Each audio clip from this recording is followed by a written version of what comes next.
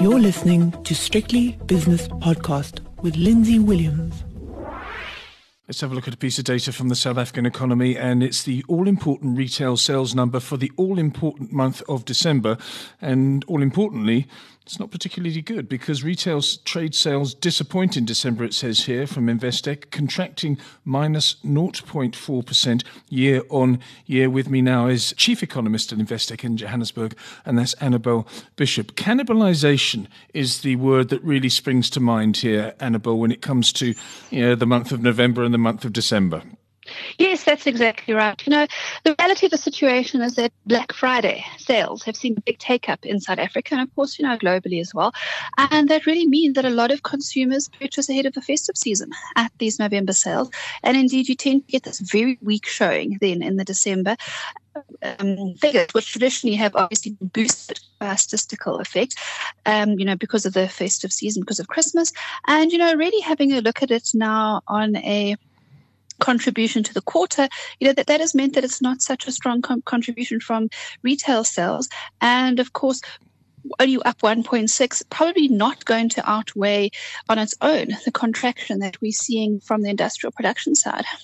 Exactly. Let me just give you some details which came from the economics desk of Investec. It says here, after rising at 2.6% year on year in November, boosted by Black Friday activity, following numerous months of moderate year on year gains, retail sales trade sales surprisingly contracted in December. Specifically, activity fell by 0.4%, which was markedly out of line with consensus expectations, according to Bloomberg, of a 2% year-on-year lift. Now, this makes me slightly worried about the January figure, Annabel.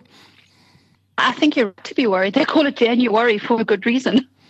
Yes, exactly. January and maybe even February and everything else, because people are waiting for all sorts of things like State of the Nation addresses and budgets and also Moody's. And when I see trade updates from companies on the JSE, I also get a little bit worried, notably Tiger Brands this morning. So I don't think the retail sales future is set fair. And the big concern in South Africa is that we've seen a great moderation in salary and wage increases on a nominal basis because inflation has come down so substantially. Inflation around about 4%, and historic salary and wage increases on a nominal basis were around 9.6, 10%. Of course, coming down quite dramatic down. We've actually seen some quarters where real disposable income growth has been negative. And that's your take-home pay after you've paid tax, adjusted for inflation. And of course, for many consumers, for the key drivers of consumer spending in South Africa, their inflation rates actually are typically higher than 4%. You look at the breakdown of consumer spending in South Africa, the bulk of consumer spending, 70-80%, is made up by a very small number of the total population. The consumers really about around 20% or less, and of course that bracket tends to suffer quite substantially from higher inflation than the official level. That of course being the inflation rate of your financial services sector, medical aid, private school education, private security. All of these factors have contributed to a situation where many of these individuals receiving even zero salary and wage increases or perhaps even cuts have actually weakened the retail sector. And the concern is if this carries on for another year or two, this could see some big retailers suffering even harder. The retail sales numbers, of course, come hot on the heels of the manufacturing numbers, which came out yesterday. Manufacturing production falling by 5.9% year on year, which was also a little bit of a surprise to the downside. So not a pretty picture again. Yes, and I think, that's a big worry as well. Manufacturing production in South Africa is so important. We've seen deindustrialization of the economy over the past several years. And of course, part of this is very much due to the electricity situation in South Africa. We saw a real ramp up in load shedding towards the end of last year, stage 6 being reached. And of course, there were some thoughts that perhaps this wouldn't have such a big impact because a lot of manufacturers are shut over that period. Clearly, it did have a big impact in December. Clearly, it was, very negative manufacturing sector.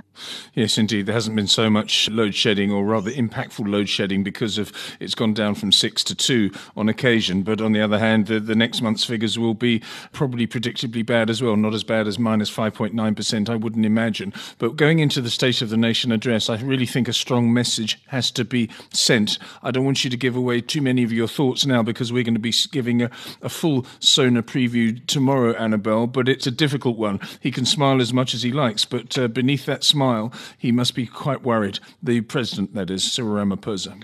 Well, it's very worrying. If you look at the unplanned outages, the situation report from Eskom shows it rising to 12,000 megawatts. And that's very concerning in January, February, March, the projections and expectations. And of course, very worrying because without sufficient electricity supply, your economic growth suffers. And of course, in turn, then employment suffers and unemployment rises. And we've seen unemployment jump up to 29.1% by the end of last year, both in the third and fourth quarter. That was the figure. And that's really up from closer to about 26.7% at the start of 2018, the first quarter there. So, if we find ourselves in a situation where we're extremely constrained from an electricity supply perspective, the 0.8% GDP growth rate that was anticipated for this year might come under pressure, and we might see yet another year after a number of economic growth forecasts being revised down for the year as we progress through the year. So, quite worrying, particularly that the IRP 18 has not been rolled out, even the IRP 2019. And of course, a lot of renewable energy there, which could come on stream in a few years. And then, of course, by 2030, 30,000 megawatts. I mean, that's a huge amount. Will really make a difference, make all the difference to South Africa. Even at the moment now, the regulatory burden in South Africa really suppressing economic growth, easing up in regulations for self-supply producers and now letting households, companies that produce electricity for their own use onto the grid. Many of those factors would help alleviate what has become a very dire situation. Yes, a dire situation and a difficult job for the president, as we said, State of the Nation address coming up tomorrow. We'll preview that tomorrow morning, Annabel. But of course, then after that, probably more important is the budget speech by Tito Mboweni on the 26th of February. That is going to be the real difficult one, preceding, of course, Moody's on the 27th of March. What a few weeks we've got. Yes, a real trumpet of things to look forward to. And of course, the sonar typically gives some indication of what we can expect in the budget.